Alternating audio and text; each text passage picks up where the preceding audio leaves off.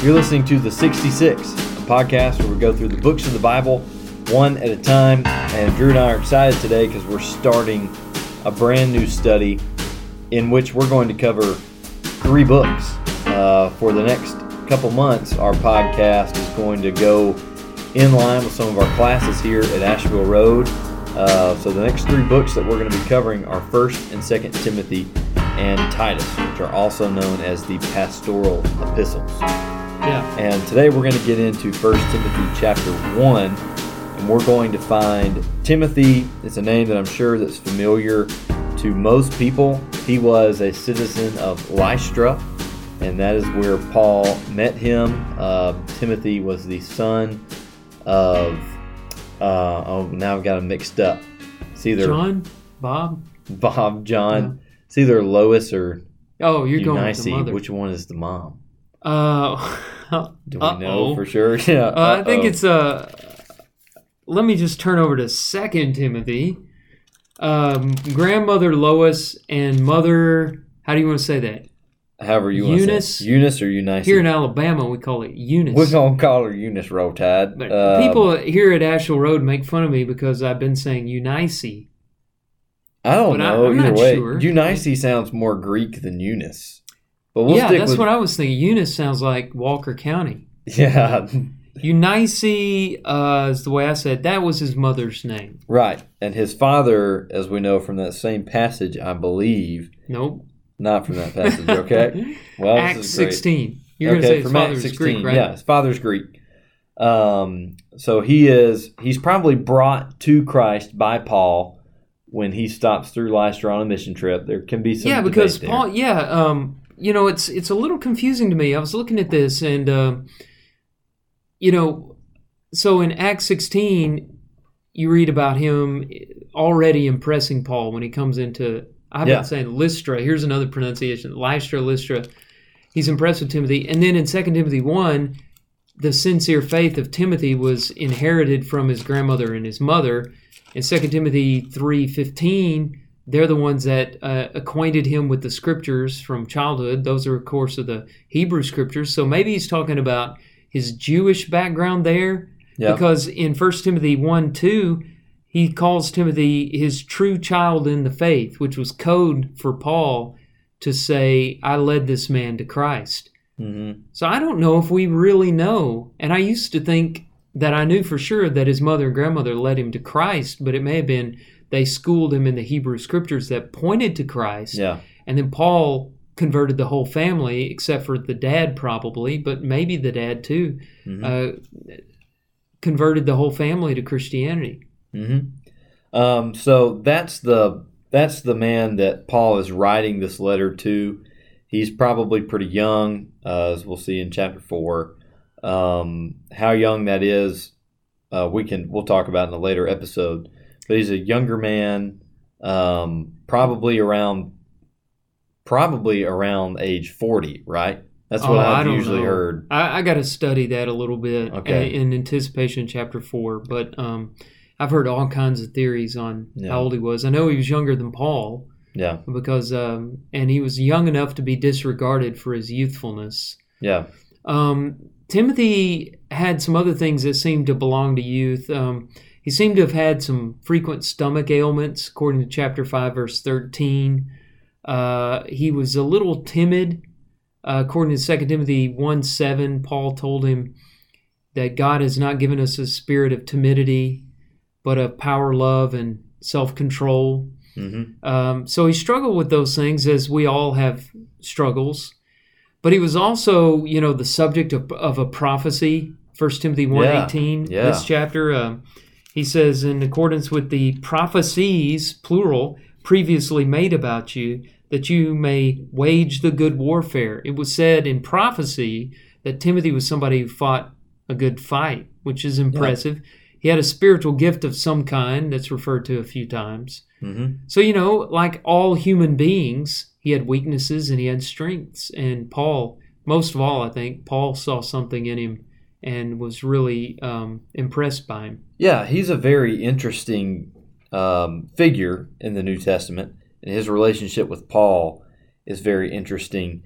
as well. But let's go ahead. Drew's got our outline for the text today. Let's just go ahead and get right into the text and some of these other introductory matters for really all of the pastoral epistles. They'll kind of make their way into our discussion as we go through the text. Yeah, another bit of introduction that would help us in our reading for today has to do with where Timothy is located at this particular time. He is in Ephesus, according to verse 3 of 1 Timothy chapter 1. Paul had departed from there after a 3-year ministry, which was, by the way, the longest period of time Paul spent in any place. So Paul felt Ephesus was very important to have stayed there that long. And then he must have had a lot of confidence in Timothy to have left this young man, young preacher, in that place so that he could go to Macedonia, where Thessalonica and Berea were, and Philippi. So, the ministry, Paul's ministry in Ephesus is recorded in Acts chapter 19, and he calls the elders of Ephesus together. He couldn't go back to Ephesus because of some of the turmoil there. And so he met them in Miletus and gave them farewell instructions in chapter 20 of Acts. Very important place to Paul. And this is where Timothy is. And they're having problems there. And the problems they're having can be summed up as many of the people in the church were straying away from the truth. They were swerving, as one verse says. And I'm going to give you from this chapter a few examples of that. Let's start reading in 1 Timothy chapter 1, verses 3 and 4. Paul says, "As I urged you when I was going to Macedonia, remain at Ephesus so that you may charge certain persons not to teach any different doctrine, nor to devote themselves to myths and endless genealogies which promote speculations rather than the stewardship from God that is by faith." So you see, certain persons are teaching people to stray away. So it's not just a matter of not being vigilant and so you're drifting away passively, but there are false teachers actively misleading people in the church at Ephesus. And this is very alarming to Paul because, he had invested so much into this work and souls are at stake. There's more evidence of this in verses 6 and 7. He says, certain persons, that's the second time he's used that phrase, certain persons by swerving from these, from, a pure heart, good conscience, sincere faith, have wandered away into vain discussion. King James there, do you know what it says? Vain jangling. Yeah, I knew what it was. I was trying to get there. That's another one of those King James expressions that's a little archaic now. You don't hear anybody say vain jangling anymore? I've heard some preachers say it. I've heard him come down hard on vain jangling. So vain jangling, desiring to be teachers of the law without understanding either what they are saying or the things about which they make confident assertions. I think we should name our podcast Vain Jangling now. We'll give that some thought. Come back to that, but... Yeah, I like it. Empty discussions, what it means. Yeah. But you've got these people are wanting to be teachers without putting the time in to understand the law or what they're talking about. Basically, Paul's saying they want to be teachers and they like to have the position of a teacher, but they don't even know what they're talking about. Yeah, it's kind of like this podcast sometimes. Yeah, which is going to make for great application when we get to our application section. Yeah, I'm really excited to really discuss that and get to the bottom of all of that. Now, there's one more example of their straying from the truth at the very end of the chapter. If I pick up in about the middle of verse 19, he says, by rejecting this, faith and a good conscience is what he's talking about. By rejecting this, some have made shipwreck of their faith, among whom are Hymenaeus and Alexander, whom I have handed over to Satan, that they may learn not to blaspheme. So that gives you a little background on what the problem is in Ephesus. There are a number of people who are misleading the church, and as a result, many are straying from the truth.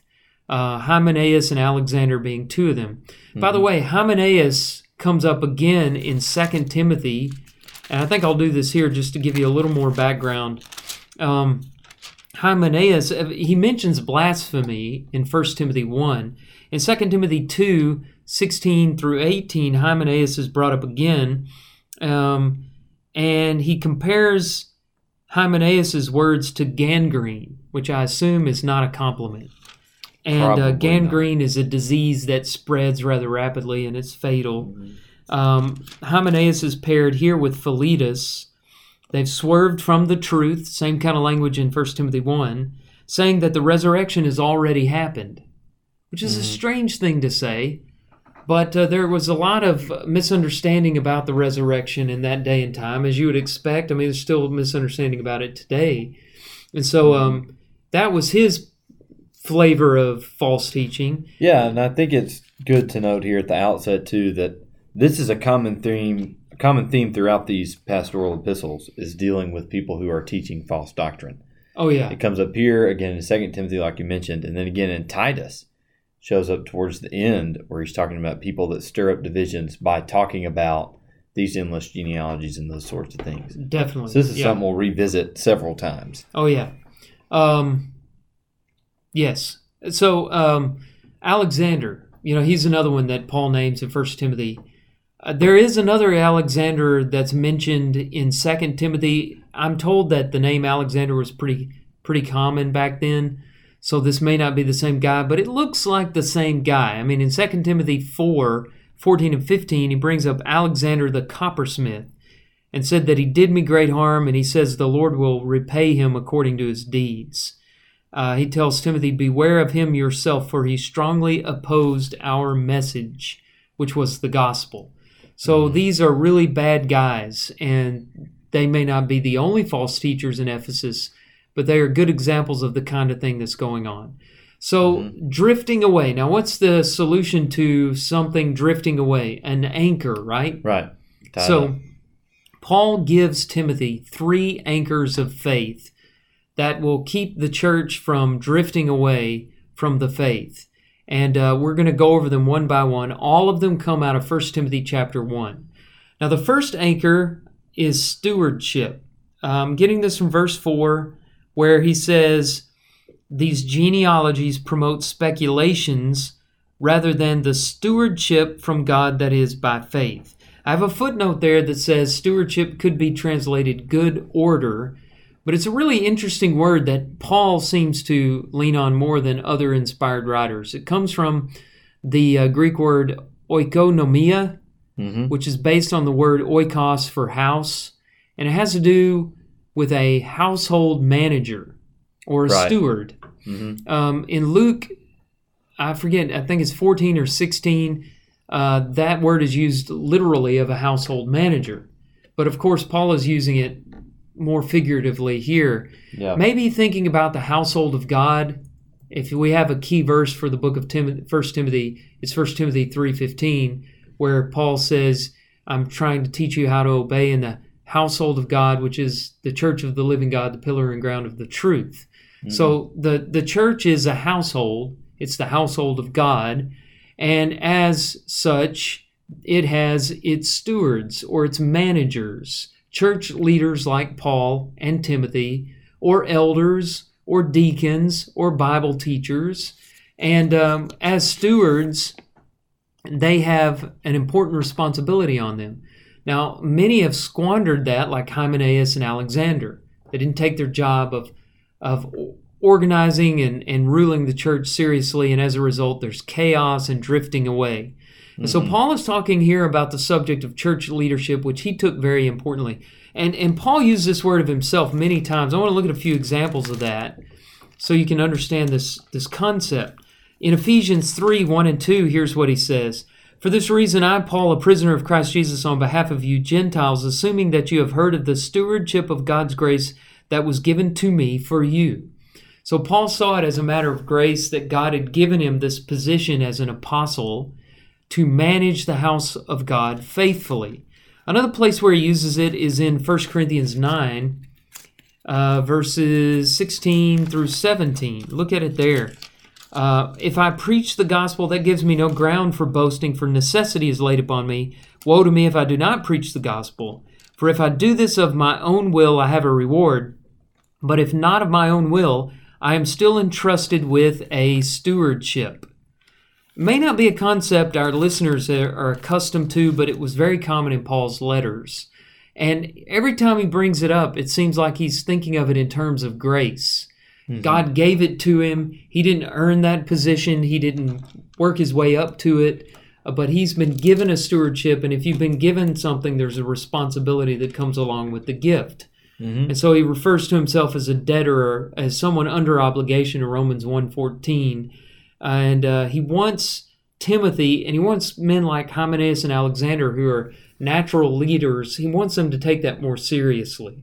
So that's one of the anchors of faith that would keep them from drifting away, is faithful stewardship.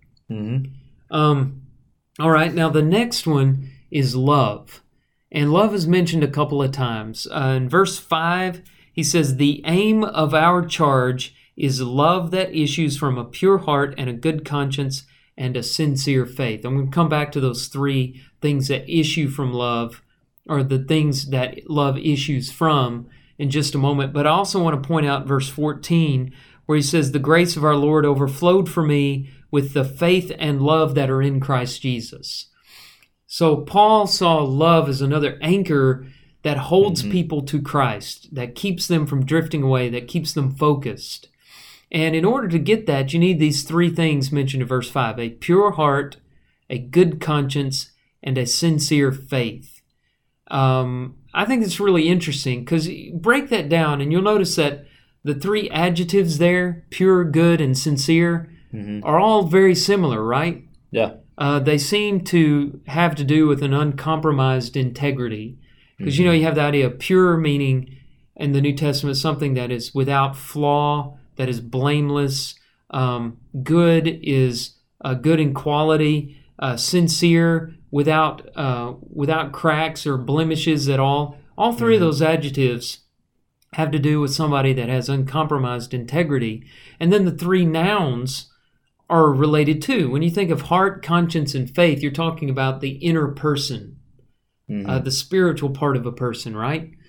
So when you put all of those together, and Andrew, you may come up with a better summary than this, but to me, what I thought of is when you put all of that together, you get knowing yourself.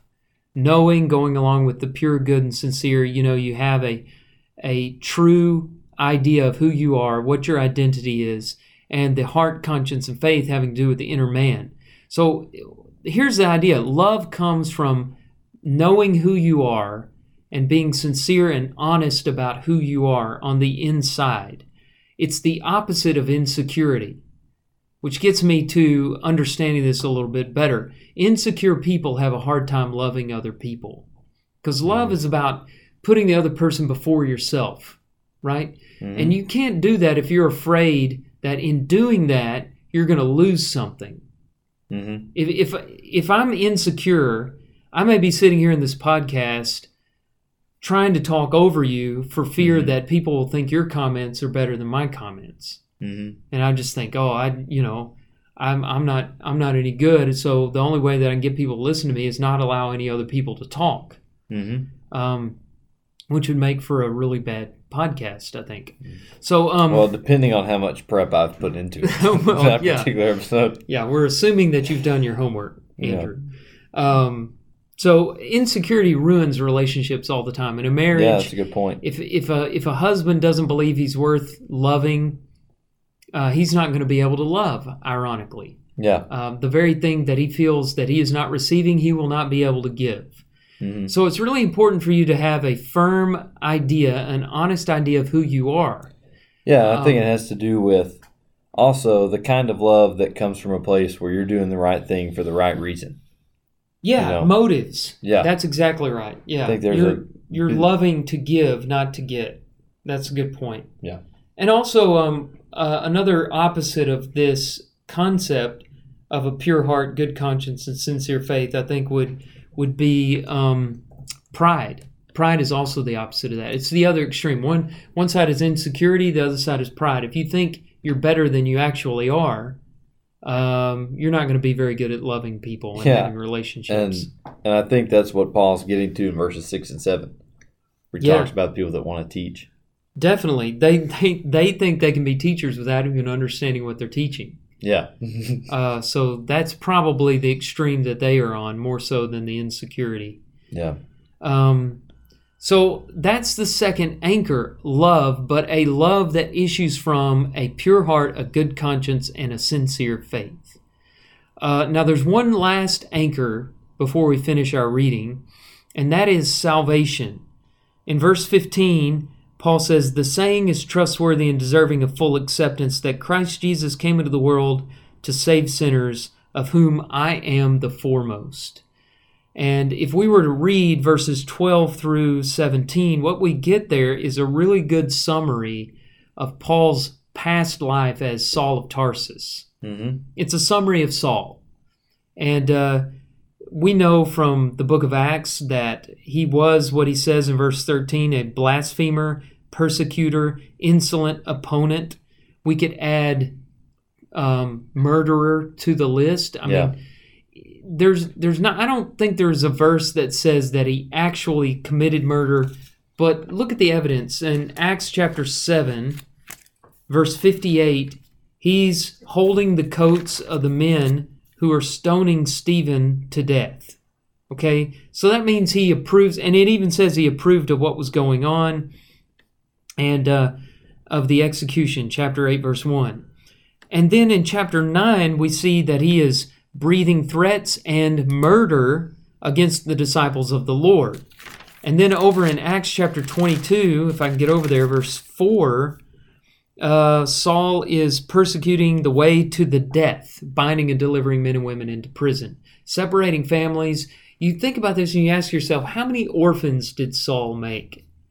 How many parents did he throw into prison? How many marriages did he break up? How many people did he lead away from Christ? And, it must have caused him a lot of turmoil as he realized he was wrong in all of this. Yeah.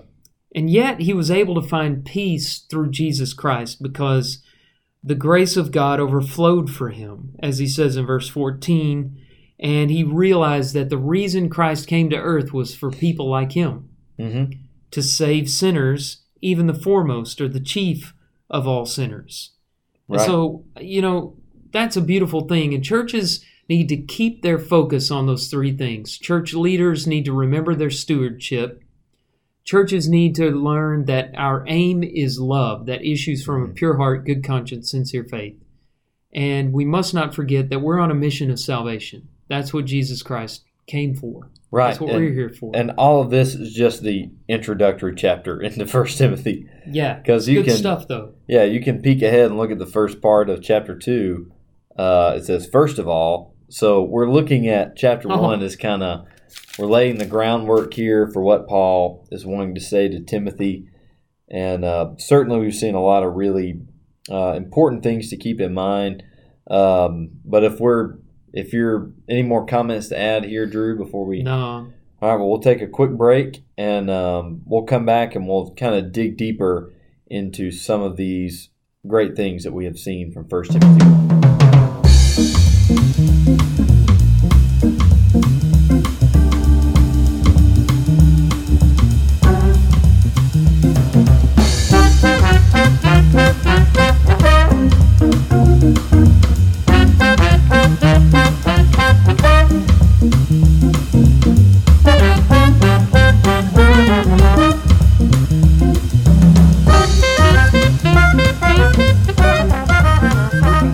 We are ready to think together more deeply about some of these things. If you're new to the podcast, in the second segment of these podcasts, we like to go back over some of the things that we read and just have a little fun with them, seeing if we can find some background information or some interesting details that may not, it may not relate to the main point or to a practical application, but does help us understand the text a little better. And there's a few things. I wanted to go back. Andrew mentioned at the beginning of the podcast that this is one of the pastoral epistles and that we're going to do 1 Timothy, 2 Timothy, and Titus together because they are the pastoral epistles. I wanted to talk about that word and explain what we mean by that. The word pastor is the Latin form of our word shepherd and the Greek term poimen.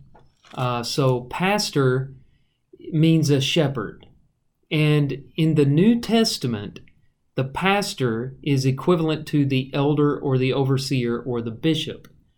And that's very plain. I know people will argue with that, but that's very plain from passages like Acts chapter 20, verse 28, and 1 Peter chapter 5, verses 1 through 5, because in those two places, the elders are referred to as elders, shepherds, and overseers. All right? And you have to go back to Acts 20 and pick up verse 17 to get the elders. But in those two chapters, Acts 20 and 1 Peter 5, all three titles are used of the same office. And so in New Testament days, the pastor was the elder. They weren't separate offices.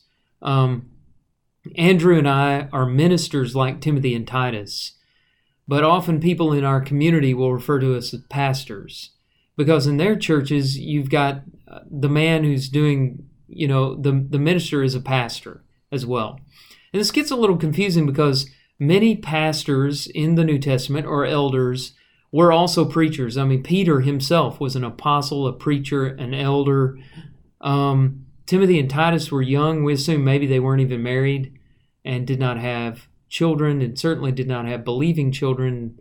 And so they didn't qualify for the eldership. And these letters are called Timothy. They're named after the ministers, and yet they're grouped together as pastorals. Why is that? Well, I think one of the reasons is because some people confuse the offices of Timothy and Titus with the office of the pastor. But another reason is in both of these letters, 1 Timothy and Titus, and in none other, with the exception of maybe Acts chapter 6 with regard to deacons. Well, I shouldn't have said that. Never mind. In both of these letters, 1 Timothy and Titus, you have the qualifications for the office of the eldership or the pastor. And you don't find those qualifications elsewhere. And so they're pastorals because you can read about the office of the elder or pastor in both of those letters. And 2 Timothy is obviously thrown in there with them because it's so similar in its material.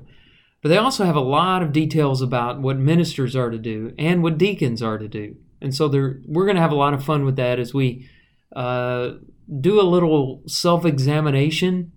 And we compare what Timothy and Titus do with what we do today in the ministry. And there's a lot of stuff about church leadership in these letters. So they're called the pastorals, and that's why, because it has so much information about elders. All right, now let's talk a little bit about these myths and endless genealogies that seem to be causing some trouble in the church at Ephesus and elsewhere. I know, like in the letter to the Colossians, Paul addresses similar things to this. So this was not just a problem in Ephesus, but throughout Asia Minor and we assume other places. The people wanted to focus on curiosities rather than the truth of the gospel. That's so unusual. Nobody does that anymore. Right? Nobody focuses on whether or not Adam and Eve had belly buttons. Yeah, right. We put that behind us. Yeah. So these, we assume, are Jewish myths and Jewish genealogies. Yeah. You read the Old Testament, there are a lot of genealogies in there. Yeah, the genealogies kind of make sense. And like I said, endless genealogies here.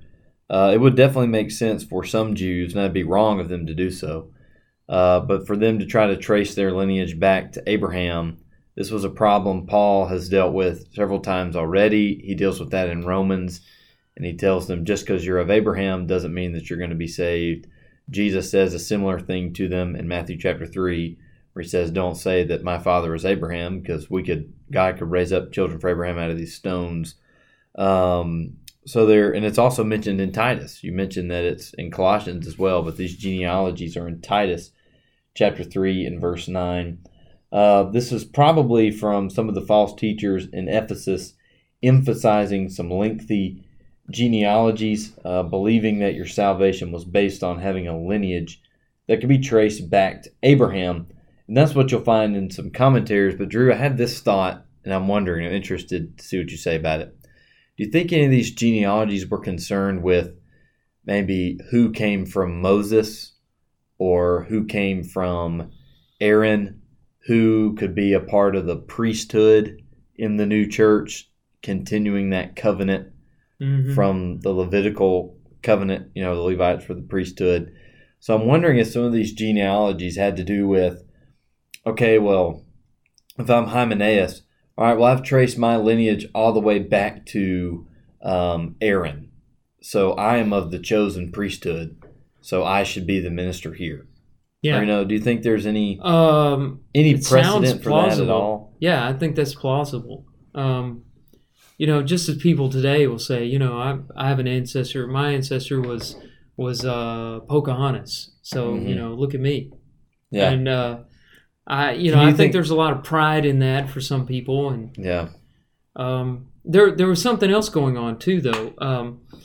From what I've studied, they would do what you're talking about, but they would also mine genealogies for gaps in the stories of the Bible, and say, this guy here, Eliphaz or whatever, I don't know, pick a name of a person you never heard of. He's mentioned here in this genealogy, but where is his story? I know his story. Here's what he did, and then they'll have this fantasy, which we know people love. I mean, you look at the best-selling books today, and a lot of times in the Christian bestseller book, there's a lot of fiction about a particular character in the Bible that we don't know.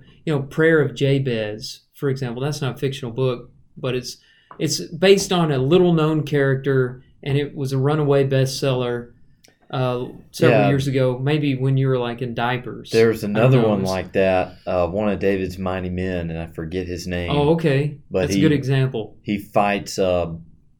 he winds up in a pit with a lion. Yeah. And the name of the book is like in a 5 pit verses. With a lion on a snowy day. Yeah. And the whole thing is a story about how the guy wound up in the pit with the lion. But it doesn't say. It just says he overcame a lion in a pit. Yeah. Well, there's a great example of this. It's not an inspired book. I want to make sure that everybody understands where I'm coming from here. Not an inspired book. It's in the apocryphal books, and it's called the Book of Jubilees. And it's an extensive retelling of Genesis and Exodus. We found it in the 20th century along with the Dead Sea Scrolls. It claims God revealed more to Moses on Mount Sinai than what you have recorded in the Bible. It's got a lot of stuff about angels. There's an account of the angels' creation along with 4 classifications of angels. You have the angels of the presence, angels of sanctification, guardian angels. People still believe in that. They've been influenced by this book and they don't even know it. Yeah. And angels over nature. Then, here's another story that you've heard before. No princes from Daniel? No, not. If any of our listeners have listened to our final episode on Daniel, we got into that. You can go to Daniel for that. Yeah, which is inspired. Mm-hmm. But in this, you got a group of fallen angels marrying female humans and bringing forth the race of giants known as the Nephilim. Yeah. Or Nephilim, whatever. Sorry, Nephilim. So, people believe this stuff still today, and it came from way back in these. If you're wondering about Cain's wife, they found her in the Book of Jubilees. Her name is Awen, and yes, she is Cain's sister. So you've got that. The events in the book follow a solar calendar. Dates and numbers are emphatic. Genealogies. The entire history of creation in Israel is given in divisions of 49 years each, or jubilees. The elapsed time from creation to Mount Sinai is calculated as 50 jubilees, and that's why it's called the Book of Jubilees. We could do this all day long. There's a lot of Jewish myths and genealogies and stories of angels, and people still get carried away with this stuff. Yeah. And you see what happens. When you look at 1 Timothy, you see what happens is you create these Hymenaeuses and Alexanders who do apostles great harm and do today's elders and preachers and teachers great harm because they can't get away from this kind of thing. And I'm going to get more practical about that in the last part of the podcast, but I think it's kind of interesting. Some stuff our listeners probably have never heard. Yeah, it's interesting to know what exactly they were getting distracted with instead of being concerned first and foremost with the thing that Paul mentioned, love that issues from a pure heart, a good conscience, and a sincere faith. So rather than worrying about those things, these people were worrying about what genealogy maybe they are of, and then on top of that, these missing genealogy or these missing pieces in the genealogy, and then making up stories about the people that don't have a story. Mm-hmm. And it does, I think, kind of show an emphasis on the fact that we need to take what we have. Scripture is definitely based on history. These are not, so the scriptures are not just like someone sits down and says, okay, how about Joseph? What are we going to write about Joseph? Let's make up a bunch of stuff about Joseph.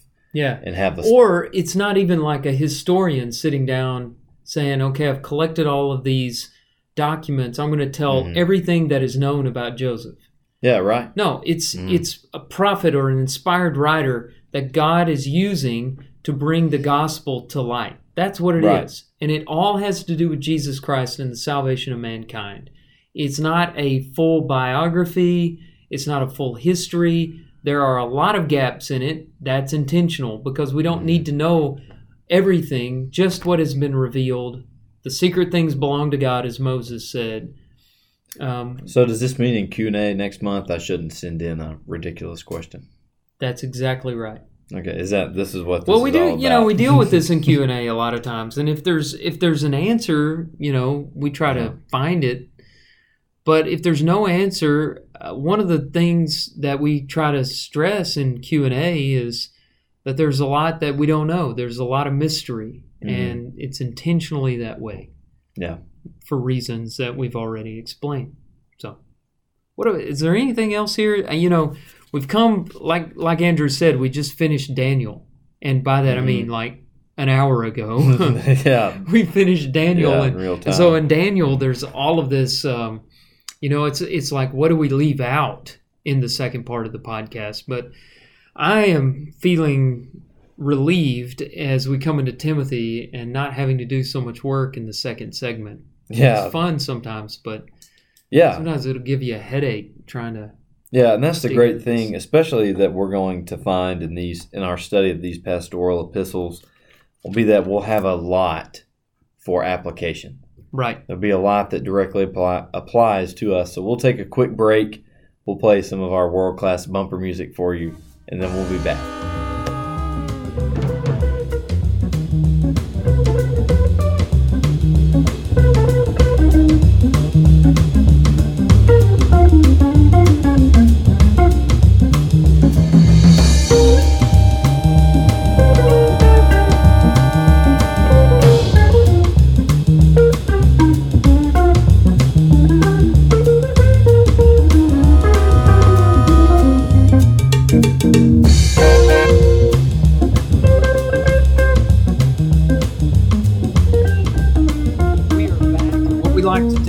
Third section of the podcast is to apply, and so there's a lot of application here. I want to go back again to the myths and genealogies and fascination with speculation. You mean the things we're not supposed to talk about? Right. Let's spend all our time on the things Paul says not to talk about. Mm-hmm. No, I want to talk about why we shouldn't talk about it, and that's what Paul's saying here. There are two problems that you get when you have a teacher that focuses too much on this kind of thing. The first problem is people sometimes mistake somebody who knows a lot of trivia and fantasy for a good Bible teacher. Mm-hmm. They'll sit in class and you'll have a teacher, and I've been in classes like this before. Well, you'll have a teacher that he knows a lot of theories about things, or he's read a lot of trivia about this, or he has a lot of fanciful ideas or conspiracy theories. And the people are sitting there with rapt attention throughout the whole class. And the 45 minutes goes by so quickly, and people are so interested, and they've never heard that before. Mm-hmm. And they think it's a good class because it wasn't boring. Mm-hmm. But they didn't learn anything about the gospel They didn't grow. If anything, they've gotten further away from Christ, not closer to Christ. Yeah. That's not just because you're not bored, that doesn't mean it's a good class. I mean, you're not bored when you watch TV, but you're not sitting in a good Bible class. Right. So that's the first problem. The second problem is a teacher who has only an academic interest in the Bible.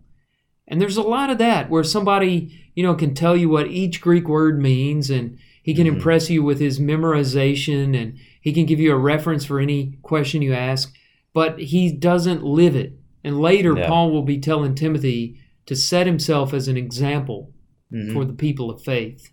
Yeah. As he teaches, he lives it. And, I see this a lot of times where I don't know what they're doing, but I'm kind of hesitant to bring this up. But, all these like Twitter biographies and, all these little profiles, and people say, writer, thinker, storyteller, magician, all these strange I'm about to look up and descriptions see of what themselves. my Twitter bio is and make sure I'm not falling under fire. Yeah, I here. may be talking about you. I'm not sure. I don't think I even have a Twitter bio. That's aside from the point, though. You're not a storyteller. You're just a preacher. What's wrong with the word preacher? Yeah. I'm on a soapbox now, but You go right ahead. You don't have to make yourself out to be like this sage guy on top of a hill. Just preach the word and make it as interesting as you can while glorifying Christ instead of yourself. Mm-hmm. That's what it's all about. Yeah. All right, get me off of this. I do not have a Twitter bio, so dodge the bullet there. Good for you. Yeah, but I do think I really appreciate the fact that you mentioned, some of those classes that you sit in, and you've got a guy who, maybe has a lot of these things on call, and his mind is really sharp, and he knows the academics. And I think it's a good thing for us to keep in mind as ministers, and for everyone out there who's listening that's a teacher of a class, it's a very real caution to, yes, it's important to learn, as that's what we're going to talk about next. It's important to know what you're talking about, certainly, but it's also important to make that worth something, which is why we do this third section of the podcast of apply. Yeah. So we don't just read it. Let me just say, I don't mean to take this too far. I mean, I like anybody else, I've shared a story or learned something interesting. I mean, that's what we do in the second segment of the podcast. Yeah, is we see if we can find something fun to talk about. So there's trivia and speculations have their place. We just don't get carried away with them. Right. Because we can see the church at Ephesus here drifting away. They've lost their focus of love, salvation, stewardship. They got to get back to that, back to the roots. To go back to that we made a little smart aleck remark about Adam and Eve and belly buttons earlier. But I think a good way to think about this, Paul says, not to be like those who are teaching different doctrines and devoting themselves to these things. Yeah, that's so good. The idea is, like, if I'm sitting in a class on Genesis 1, the whole class does not need to be on the question of Adam and Eve. What language did they speak? What color was their skin? And did they have a belly button? Yeah. In a class on, that'd be Genesis 1, 2, and 3, really. If we had a class on all of that, it should not be focused in on, and like, what about dinosaurs? Are dinosaurs in the Garden of Eden? It should be more focused on God created the world. He created the world in 6 days. On the seventh day, he rested. That's where the Sabbath comes from. And gave man dominion over it. Yeah. And God made us a little lower than the angels. And then he sent his son in the form of man. And he died for us. And we can live. And that's what it's all about. Yeah, that's what. So the idea, we're not saying definitely, because we're not saying that we cannot spend any time entertaining these ideas or maybe digging into them a little bit, but we don't want to devote ourselves so wholeheartedly to these things that are like these myths and genealogies that Paul mentions here. We don't want to spend so much time there that we forget what the aim of our charge really is. Yeah. And that we miss the mark. There's your little play on words to go with the aim of our charge. We'll put the laugh track in later. Okay. I'm counting on you to do that. So the next thing, if we're done with that, it's kind of the other side of this. Verse 6, And 7, certain people, by swerving from these things, have wandered away into vain discussion, which we mentioned as vain jangling, desiring to be teachers of the law without understanding either what they are saying or the things about which they make confident assertions. And this is a big caution for teachers as well. So there's two sides of this coin. One, you've got to make sure you're not getting too distracted by diving into all the little things that are useless, But on the other side of this, you've got to know what you're talking about. You cannot teach something that you don't know anything about. And so I've got two things, Drew, that you can add to or disagree with or whatever, as to why somebody would want to teach without knowing what they're talking about. Obviously, ignorant people do not make for the best teachers. And we're all ignorant about something. So I want to go ahead and add this as we start. I'm not saying that every teacher has to know everything ever. We all have holes in our knowledge. But if we're going to teach something, we need to make sure that that particular area is not a hole in our knowledge. And we have to ask ourselves, what's our motivation for teaching? And I think with a lot of these guys, it looks like they might have been wanting to teach just so people could look at them and say they're teachers. Yeah. Or just to look at them and say, oh man, they're smart. So you might have somebody who's an eloquent speaker and can hold your attention very well. But maybe they don't have a whole lot of the facts to go with it. Maybe they don't have a whole lot of study to go with it, and they're just up there kind of entertaining you with their just sheer entertainment value of the way they speak. Yeah, they like to be seen. They like the attention. There might be a monetary motive involved in those days because right. Paul talks of peddlers of the gospel in 2 Corinthians. And he talks about people like that in Philippians, people who proclaim Christ out of selfish ambition. Right. Yeah, so there were a lot of reasons then and a lot of reasons now why people would want to be a teacher without even doing the homework needed for a teacher. And, they need to be reminded about what James says in James 3:1, that teachers will have stricter judgment. And so not many of us should be teachers because you're gonna be held accountable for misleading people if that's what you're doing. Right, and I think that's the big key here. If you're going to teach, you need to understand what you're saying because of that big, that big danger that you might be misleading somebody. And certainly anyone that's ever taught a Bible class, and, it's even, we tend to think of when you teach the younger kids, it's not that big a deal. But the younger kids are much more impressionable than the adults. So no matter what age group we are teaching, if you've got the 3 and 4-year-olds on a Sunday morning, or if you have an adult class in an auditorium with 100 people, we have to take our preparation to teach those classes very seriously, because we are telling someone, hey, this is what God has to say. And if we're going to do that, if we're going to put ourselves in that position, then we better make sure that we spend the time beforehand to sit down and to really discover what God is trying to say. Because if we misrepresent God, then we wind up like these people here who are up talking and they don't even know what they're saying. They're making these really confident assertions, but they have no idea what they are asserting. They just want to be confident and loud about something. They don't understand what they're talking about. Yeah. So there's some really good applications that we have about teaching. Then on the other hand, to kind of shift gears a little bit, the next one I want to look at, Drew, is in verses 15 and 16. And you mentioned that Paul calls himself the foremost of sinners. Yeah. And a lot of times... Or the chief. Yeah, the chief of sinners. Chief in the King James, the chief of all sinners. Yeah. And a lot of times, I think when we talk about repentance and coming back to God, we take a lot of examples from Scripture and we say, hey, look, God allowed David to repent. Look at all the bad things David did. God loved David, he'll love you too. Mm-hmm. What about Paul? Look at Paul, all the bad things he did. God loved Paul, God will love you too. And we say that a lot, but Paul here himself is going to give us a reason for why Jesus basically let his grace overflow towards him. He says, I received mercy because I had acted ignorantly. And then he goes on to say in verse 15, the saying is trustworthy. Jesus Christ came to the world to save sinners, of whom I am foremost. And now here's the reason why.